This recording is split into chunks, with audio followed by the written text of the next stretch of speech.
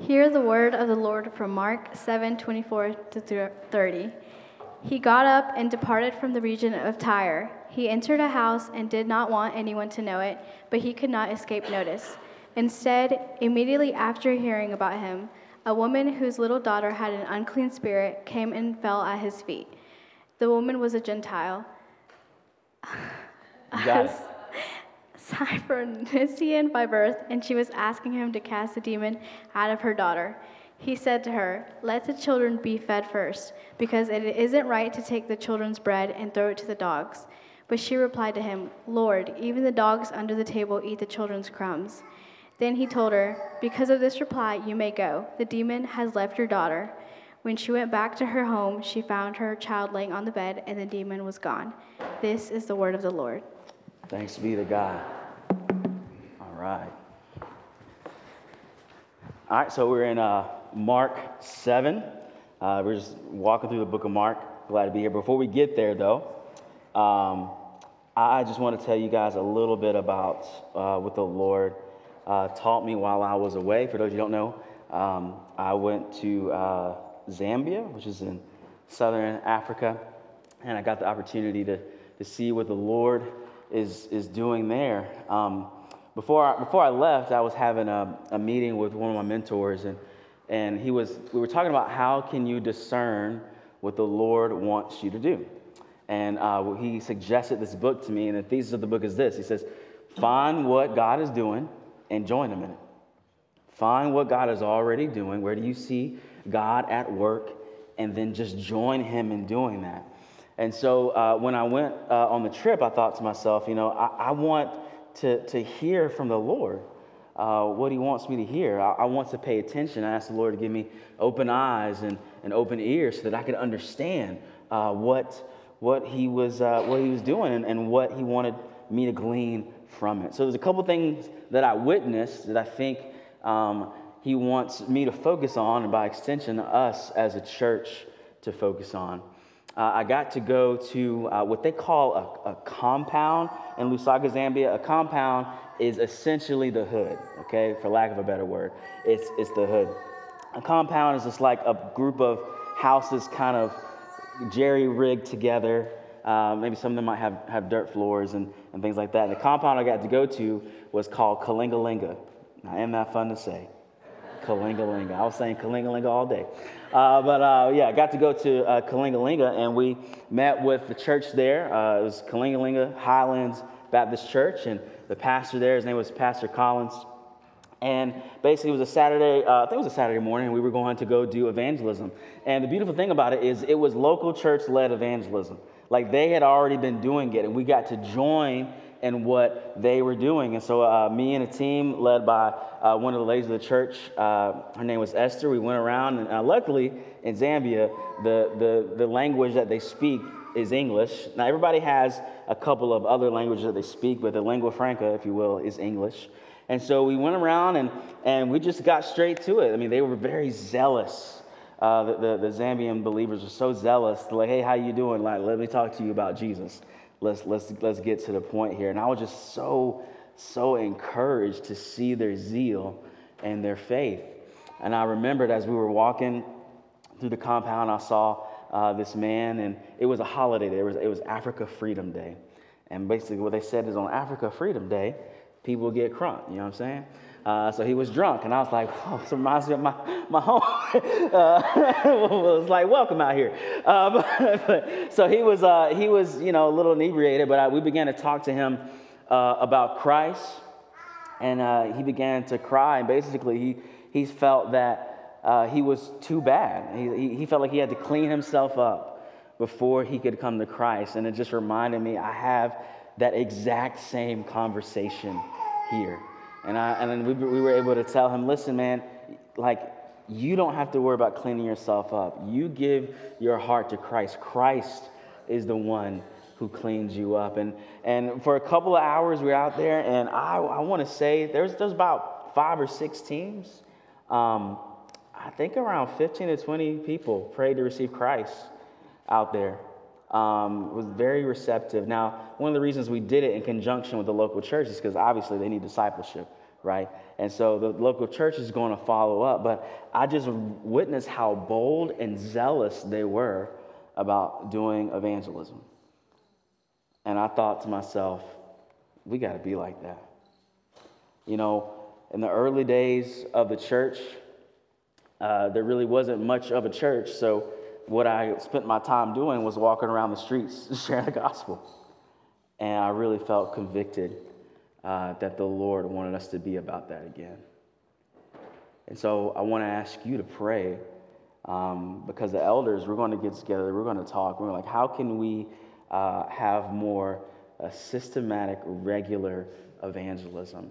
And I'm going to train you. I'm going to train you how to do it. But we need to be about sharing that gospel. You know, Romans 1:16, it says the gospel is the power of God unto salvation. And even when we were walking, one of the deacons of the church, he kind of was sharing his testimony. After we had talked to the man who was drunk, we were walking away, and he said, I used to be that man. I was a drunkard in this community, but somebody shared the gospel with me like we're doing right now, and the Lord changed my life. And he was walking with the Lord faithfully, sharing the gospel. So I witnessed local church-led evangelism. The other thing that I witnessed was a desire for very clear gospel proclamation.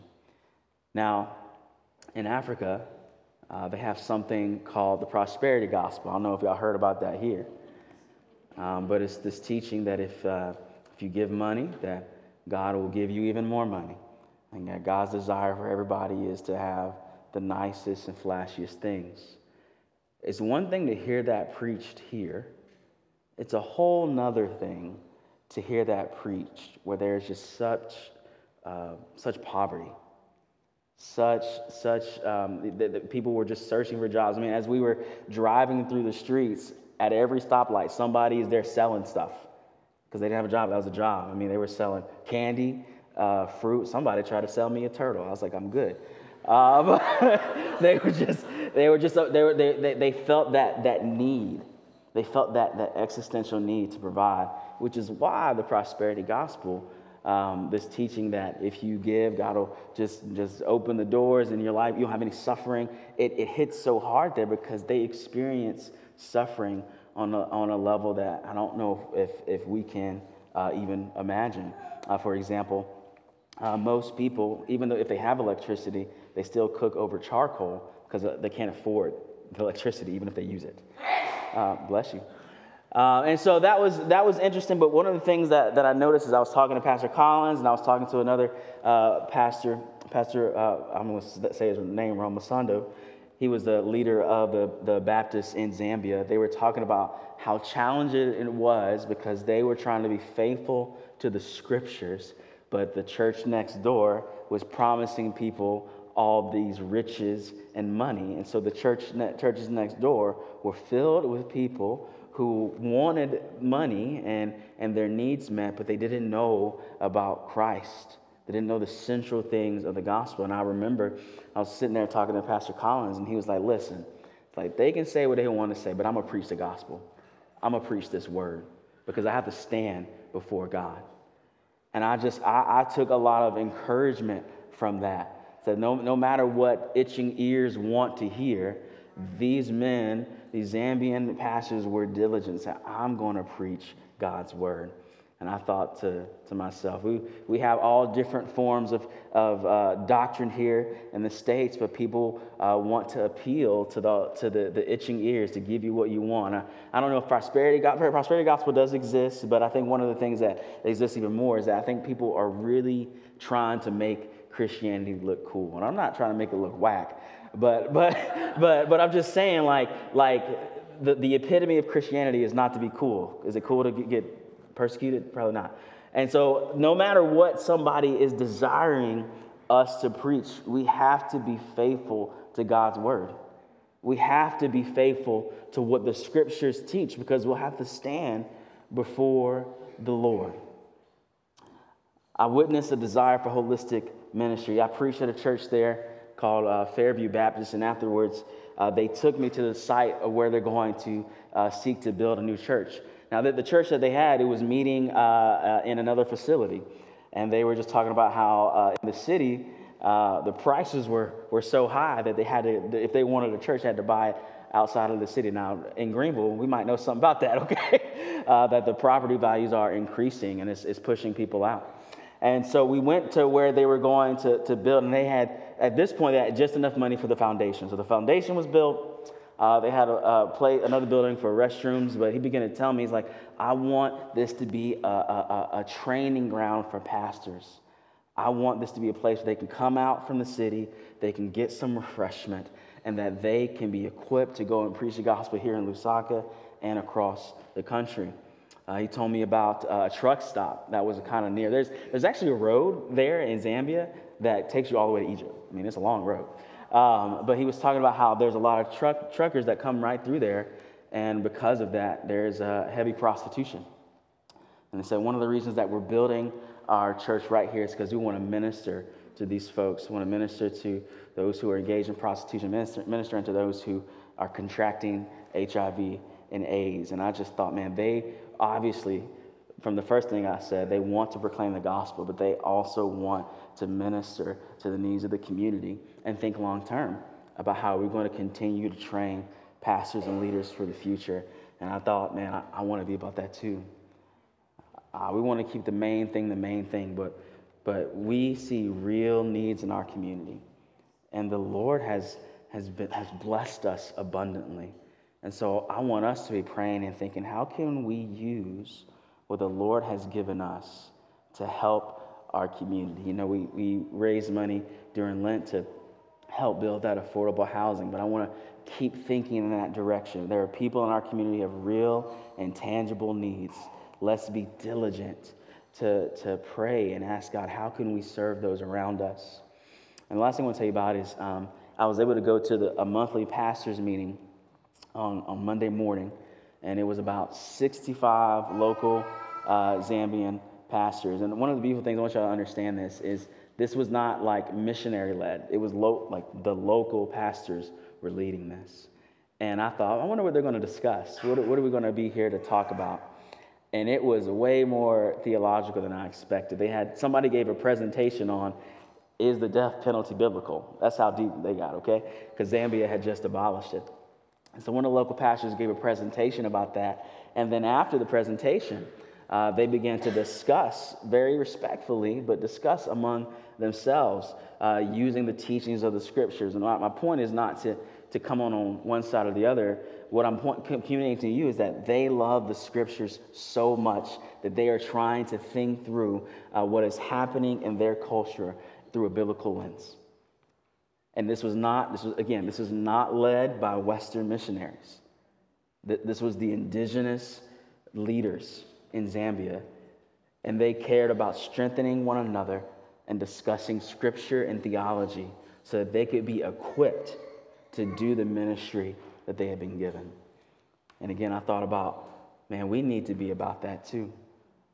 We need not to be afraid to discuss complex things from the scriptures, to encourage one another to study deeply. Now, y'all know I'm a nerd, okay? But I want y'all to be a little bit of a nerd too when it comes to the scriptures, when it comes to theology, because people have real questions out there. They're struggling, wanting to understand, what does the Lord think about this or that? And we have the answer in the text, so we have to put in the work to look at the text, to discuss it with one another, and seek to discern what the Lord would say on these various things. And one thing I noticed is as I was talking to the pastors there was some sense to which the needs that they communicated to me felt overwhelming. You know, they're like, we need to train pastors. We got to combat this false doctrine. We want to, and eventually they were a country that received missionaries. But one of what the leaders of their Baptist convention said, if we don't want to only receive, we want to send.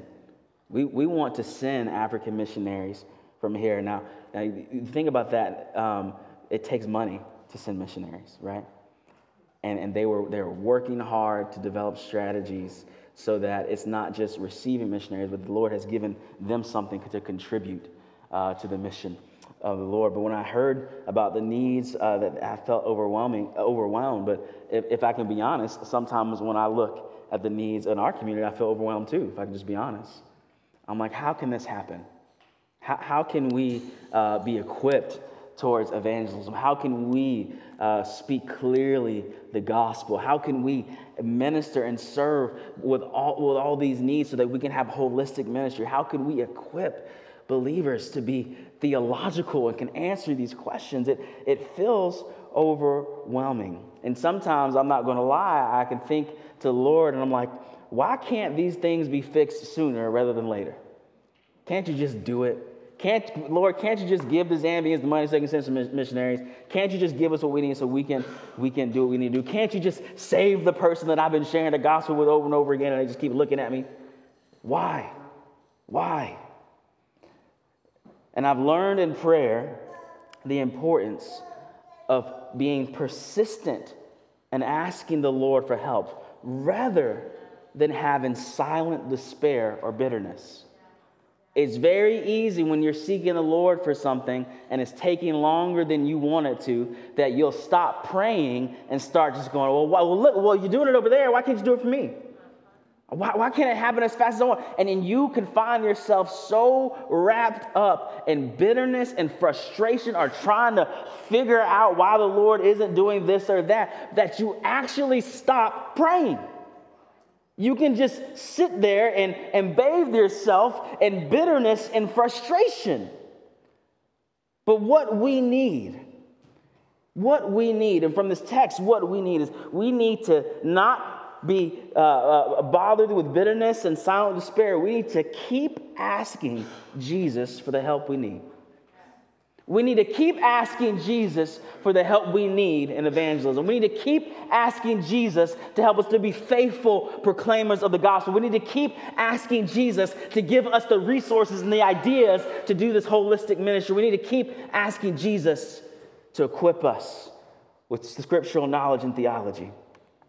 So as I dig into the text, let's pray. Father, please help us to understand your word. It is written for our good. So, Lord, help us to receive what you are speaking to us today. In Jesus' name, amen. Amen. All right, when you look at verse 24, it says, Jesus, he got up and departed there to the region of Tyre. He entered a house and did not want anyone to know it, but he could not escape notice. Now, I got to say something in Zambia that I say to y'all a lot. Context is king, okay? So what's going on? We need to remember, why is Jesus tired? He's not mean. He doesn't want to be alone because he doesn't like people. Remember that he had just done that miracle of multiplying the bread to feed over 5,000 men. He had just walked on water. He had just calmed the storm. He had just healed tons of people on the shores of Gennesaret. And then, after that, in Mark 7, verses 1 through 23, Jesus was in a conflict with the Pharisees. The conflict about elevating tradition over God's word. Needless to say, if you're serving, if you're seeking to help people, you're praying for people, and then you get engaged in a theological debate, you're going to be tired. Yeah? And Jesus was tired. And Jesus, he went to a Gentile or a non-Jewish area with the expectation that he would have rest from ministry.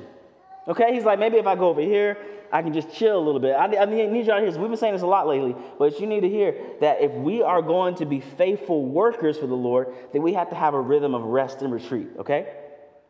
Jesus was trying to embody that rhythm of rest with the Lord and work. And he said, I'm in a time now where I just need to rest, and that's not an ungodly thing, okay?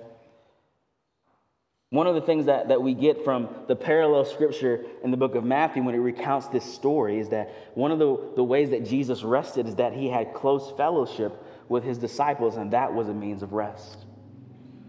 What I was reminded again when I was in Zambia, how these pastors at that pastors meeting, they cared for one another, they prayed for one another, and that refreshed my own soul, and I know it refreshed their soul. There have been times when I've been refreshed by you. Some of you have come and refreshed me with God's word. I need that refreshment. Listen, we need to be a people that spend time with each other. Beloved, it is very important that we gather here on Sunday mornings, but it's also important that you gather together other times. One of the most encouraging things to me is when I hear that people spent time together, that like the church didn't make it happen. Like the church as an institution didn't make it happen. I'm like, oh, y'all hung out together? And you'll find your soul is refreshed. We need to rest and retreat together because the Lord uses one another to refresh us, okay? So let's get to the meat of the story. In verse 25 and 26, we need to learn that we ought to pray persistently. Verse 25, instead, immediately after hearing about him, a woman whose young daughter had an unclean spirit came and fell at his feet.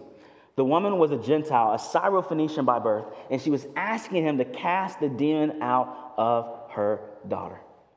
Now, there's a couple of cultural things that we need to understand how great or how bold a prayer she was doing. Listen, she was a Gentile coming to a Jewish person. And that time, there was great ethnic animosity between the two. Great ethnic animosity. As a matter of fact, sometimes when a Jewish person would travel, and if it was a straight line to go through a Samaritan area, they would take a longer route just so that they didn't have to be in the presence of those quote-unquote dirty Samaritans. Nevertheless, despite that social taboo, she came to Jesus, and it didn't say she asked one time, it says she was asking him, meaning that it was a persistent thing. Jesus, help me. Jesus, help me. I know it might be awkward that I'm here. I know your people and my people might not get together, but I need some help. Jesus, will you help me? Not only was that ethnic tension, there was a tension because she was a woman coming to a man. In that culture, that was improper. That she would be so forward to enter the housing quarters of a teacher, a man who was a teacher, but she was like, I need help. I'm willing to break some social taboos. I'm willing to be in an awkward situation. If I need to come to you for help, Jesus, I'm going to press through and I'm going to come to you. She came to Jesus anyway. And I don't know what you think might separate you from Jesus. I don't know what thing you think that you have done that might separate you from Jesus. But listen, she had no idea if she was welcome in Jesus' presence. But beloved, we do. We do. And in Hebrews, it says, therefore, since we have a great high priest who has passed through the heavens, Jesus, the Son of God, let us hold fast our confession. For we do not come to a high priest who is unable to sympathize with our weaknesses, but one who has been tempted in every way as we are, yet without sin. Catch this. This is Hebrews 4:16. Therefore, let us approach the throne of grace with boldness, so that we might receive mercy and find grace to help in our time of need. I don't know what is in your mind that makes you hesitate to bring your needs to the Lord, but you need to understand that Jesus is welcoming you into his presence because he understands what it's like to suffer and struggle and be weak and endure all the complications of this life. Yet he was out without sin, died in our place so that we could come to him with boldness. Jesus wants us to take our needs to him. John 14:13, Jesus says, whatever you ask in my name, I will do it so that the Father may be glorified in the Son. In other words, God is glorified when his needy people go to him in prayer and he answers it. You need to understand, Jesus isn't like, well, I don't know if I like you or not. Why are you asking me for that thing again? No. Faith is demonstrated in persistent asking. And I'm going to be honest with y'all, I did not understand that until I had kids. I really did not understand that. I thought, why would I keep, if I asked and didn't say nothing, why would I keep asking? Well, that's not how my children think. Why they keep asking? Because they're like, if I keep asking, I'm going to get that thing. Beloved, let's ask God for what we desire as a church. Let's ask God to help us do holistic ministry. Let's ask God to help us have bold and clear evangelism. Let's ask God to help us have theological development in our mind. Look, what is it that you need from the Lord? Maybe you are experiencing some real and true need. Do not stop asking Jesus for those things. You can go to him with boldness because he loves you. Some in here, you might be struggling with this sin. And you're like, I cannot get over it. It keeps dogging me and dogging me and dogging me. And I say, you go to Jesus and say, Jesus, free me. Give me holiness. And you keep doing it over and over again because you have an expectation that he will answer. Beloved, we seek Jesus and we seek him persistently. Not because we don't think he cares, but because we know he does. Because we know he does. You know, in verse 27, there's some harsh language there. And it teaches us that sometimes, let's just keep it real, we don't understand why our prayers seem rejected or delayed. We don't understand that, right? Look at verse 27. He said to her, let the children be fed first, because it isn't right to take the children's bread and throw it to dogs. Did Jesus just call this lady a dog? What? That reply seems incredibly rude, does it not? She's like, I need help. Go on, dog. You know, like what is going on? Like, Jesus, what are you doing? Now, again, context is, all right, so listen. There's this parallel account in Matthew 15 of the same story. And what that tells us is that when she came, the disciples were saying to him, send her away, get her out of here. I think one of the things that Jesus was doing is that he's drawing attention to the Jewish racism that existed in the day. Because if you weren't a Jew, a very common name for a Jewish person to call you was a dog. Okay? And so Jesus is letting them, is basically putting in his mouth what they were thinking in their hearts. That's what he's doing. And he's demonstrating something to his disciples. He wanted to demonstrate that a person with quote unquote low status can demonstrate great faith. Because the reality, if you remember the stories that we've been going through, time and time again, the disciples, they were not demonstrating great faith. They were constantly doubting, what are you doing? Are we going to be okay? And this woman whom they would have looked down on and would have called her a dog comes to Jesus persistently and has faith and receives what she asked for. He was drawing attention so that he could cut at the heart of their ethnocentrism. Now here's the deal. We can know this reasoning, but the woman didn't know that reason. She wasn't thinking what Jesus was probably trying to demonstrate. She didn't know that. And listen, whatever the reason of Jesus' delayed response, she didn't know why. And have you been there? Have you been asking the Lord and you're like, I think this is a good thing to ask for. I don't even think this is selfish.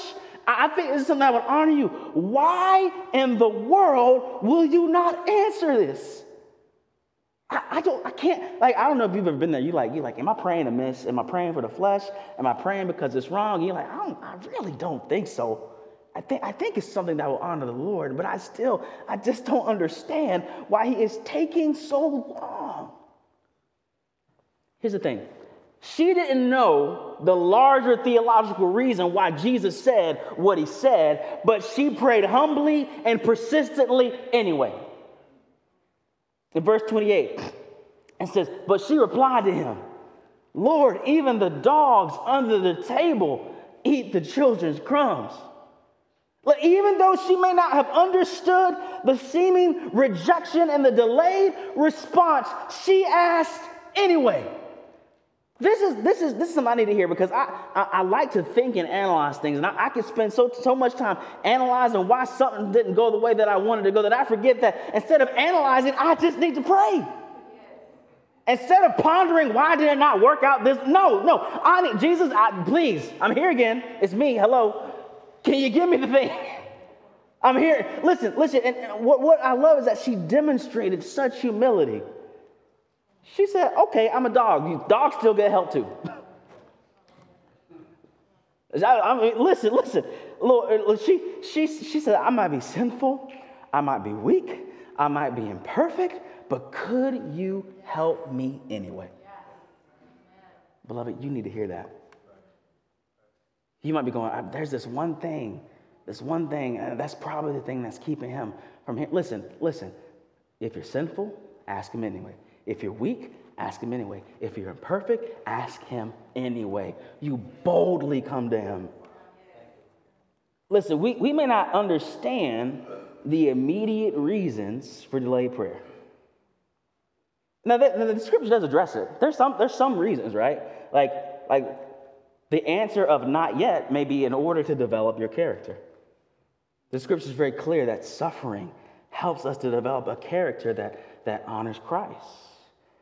The answer may be no for our ultimate good. You ever wanted something and you didn't get it, and then in retrospect, you're like, oh, that's probably a good idea.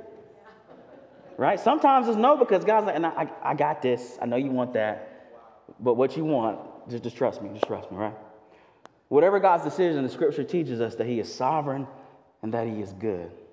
But here's the deal. Hear this. But don't let your speculation deter you from asking anyway. She didn't offer a theological argument to Jesus. She just said, I just need help, please. I'm a dog, cool, whatever. I humble myself before you. Help me. And my daughter is sick. Would you please help her? And we see in the text in verse 29 and 30 that Jesus recognized her faith and persistence. Verse 29 says, then he told her, because of this reply, you may go. The demon has left your daughter. When she went back home, she found her child lying on the bed, and the demon was gone. You need to hear this. Jesus recognizes and honors persistent faith. He just, I don't, and here's the deal. As someone who's prone to think about theology, I want to like really make that really pretty and clean and try to explain the next and clean. I don't know. The Bible just say that Jesus recognizes and honors persistent faith. In fact, in the Matthew version of this account, it says that he marveled. He says, I haven't seen this kind of faith in Israel. I ain't seen this kind of faith around among God's people who be up in the synagogue every day. I ain't never seen this. But because she asked me humbly with faith and persistence and perseverance, I will answer her. So that means that when we are praying, we do not need to give up. If you notice something, you notice that we pray for the same things every week, don't we? Do we not? Why do we do that? Because I still want them to happen. For the salvation and blessing of our neighbors living here. I haven't seen it to the degree that I want to see it. I don't understand why it isn't happening, but I'm going to just keep asking. And we're going to keep asking. And we can have times where we can think about the strategy and we can wonder why God made it. That's fine. We can do that. But whatever we do, let's not stop asking. Whatever we do, listen, I want to see my neighbors know Christ. I want to see him glorified and lifted high. I want to see a church planting movement among the underserved here in our city and beyond. And I don't know how it's going to work. I don't know if we're going to get the resources. I don't know if we're going to get the people. And we can sit down and think about all that stuff. But listen, whatever we do, let's not stop asking. Because Jesus honors persistent faith. The question is this: how could we have such confidence that God hears our prayers? In fact, I'll tell you this. In fact, in the Old Testament, it says that the Lord, it specifically says the Lord does not listen to the prayers of sinners. I don't know about you. So how are we going to have confidence? Why do we have this confidence? Listen, we can have confidence because the Father was silent to the Son and his prayers in the garden and his prayers in the cross. In Mark 14, it describes when he's in the Garden of Gethsemane. Jesus took Peter, James, and John with him, and he began to be deeply distressed and troubled. He told them, I am deeply grieved to the point of death. Remain here and stay awake. He went a little further, fell to the ground, and prayed that if it were possible, the hour might pass from him. And he said, Abba, Father, all things are possible for you. Take this cup away from me. Nevertheless, not what I will, but what you will. So Jesus, he did it 3 times. He persistently said, take this cup away from me. There are times in the scripture where the Father does respond. Like Jesus will pray, like thunder will happen, and he'll be like, oh, okay, I guess God heard him. There was no response. There was no response this time. And we know it's not because he was a sinner. We know it was because he didn't have any ill will in his heart. Why was the Father silent? Because Christ was going to the cross, and he was being treated like a sinner who did not deserve to have his prayers paid attention to. Why did he walk that road? So that in his substitution, in him hearing that silence, we would hear the Father's yes. There's a trade that takes place. Our sin is put on Jesus. His righteousness is put on us. So listen, we can go to the throne of grace boldly, knowing full well that we got issues, okay? But beloved, Jesus was not heard in that moment so that I would be heard, so that you would be heard. We can have confidence because the Father was silent on the cross to the Son. Mark 15:34. When Jesus is on the cross, it says, at 3, Jesus cried out with a loud voice, Eloi, Eloi, lama sabachthani, which is translated, my God, why have you abandoned me? And again, no response. No response. Jesus is on the cross, bearing the penalty and the consequence for our sin. And he wasn't heard because on that cross, he was treated like we ought to be treated. But beloved, he did that so that we can be treated how he ought to be treated. Because the Father loves the Son. And the same love that the Father has for the Son, he has for those in Christ. That is your inheritance, Christian, that you can go boldly. And listen, a lot of times when you want to ask somebody something, you go, don't you remember what I done for you? I mean, maybe y'all ain't bitter like that. Sometimes I do that. Look, you won't do this for me. Do you remember I did this and this and this? What's up? Listen. When we go to God, say, God, will you do this because of what Jesus has done? Because of what he has done for me. Listen, he's our representative, our advocate, the one who covers us in his righteousness so that we can go boldly to the throne of grace persistently again and again and again. So y'all, we have to pray humbly and persistently because Jesus hears us. Now, here's an interesting thing I've noticed about prayer. There's depending on what tradition you come from, there's different kinds of prayer. I done been in Pentecostal churches where you pray, you be sweating and stuff. I done been in liturgical churches. Here's the funny thing about it. Everybody asks the same thing. Even if you think, we don't believe in liturgical prayer, we're going to pray from the heart. You'll notice every Sunday, I heard that last Sunday. But it doesn't matter because we ought to pray humbly and persistently because Jesus hears us. Yeah? So every day I want to ask you that you would pray for our church. It don't matter if it's the same thing. Just keep praying. Keep praying. Being persistent and humble. And I know that. I know that you got stuff going on in your family. You keep praying that same thing for your family. Pray it over and over again. You don't even got to get fancy with it. Just say the same thing. Because Jesus honors humble and persistent prayer. And I know you got stuff that you're like, I really want the Lord to do this. Don't give up. Be persistent and pray. I believe that if we are persistent and humble in our prayer, we will see answers to them. Not because we're great, but because Jesus is great. And that God would be honored as he answers our persistent prayer. So, beloved, don't give up. I don't want to give up. I don't want y'all to give up. Again, I'm going to say it again. I want to see our church with a bold evangelistic witness, knowing full well that we don't have power in ourselves to make that happen. We just can't do that thing. But we can ask God for it. I want to see our church boldly proclaim the truth of God's word with power. I can't make that happen. We need the Lord to help.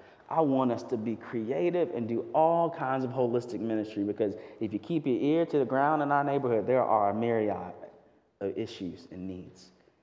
And I want us to help. And I don't know how we're going to do it, but we can pray. So, beloved, don't give up. We need to keep asking Jesus for the help we need in prayer. Let's pray. Jesus, we love you. We honor you. We thank you that you honor humble, persistent prayer. And Lord, I pray that we would be a people who would model that, who would do that, so that you would be glorified in our lives. Would you equip us with every good thing that we need to be faithful to you? And Lord, there are times when we should do self-examination. There's times when we should ponder this or that, but let that never stop us from praying boldly. Lord, we ask you that your kingdom would come in our church, that your kingdom would come through our church, and that it would touch our community, that your will would be done. We ask for holiness in us. Lord, something that we can't do, but we ask you, again, make us holy. We ask you that you will provide for our needs. Lord, we are needy, but you have abundant provision. Lord, would you forgive us of our sins? It's so sad that we have to ask you every day, but you are willing to forgive every single day. And Lord, would you deliver us from the power of the evil one? May Christ be glorified in our individual lives, in our families, and our life together as a church. In Jesus' name, amen.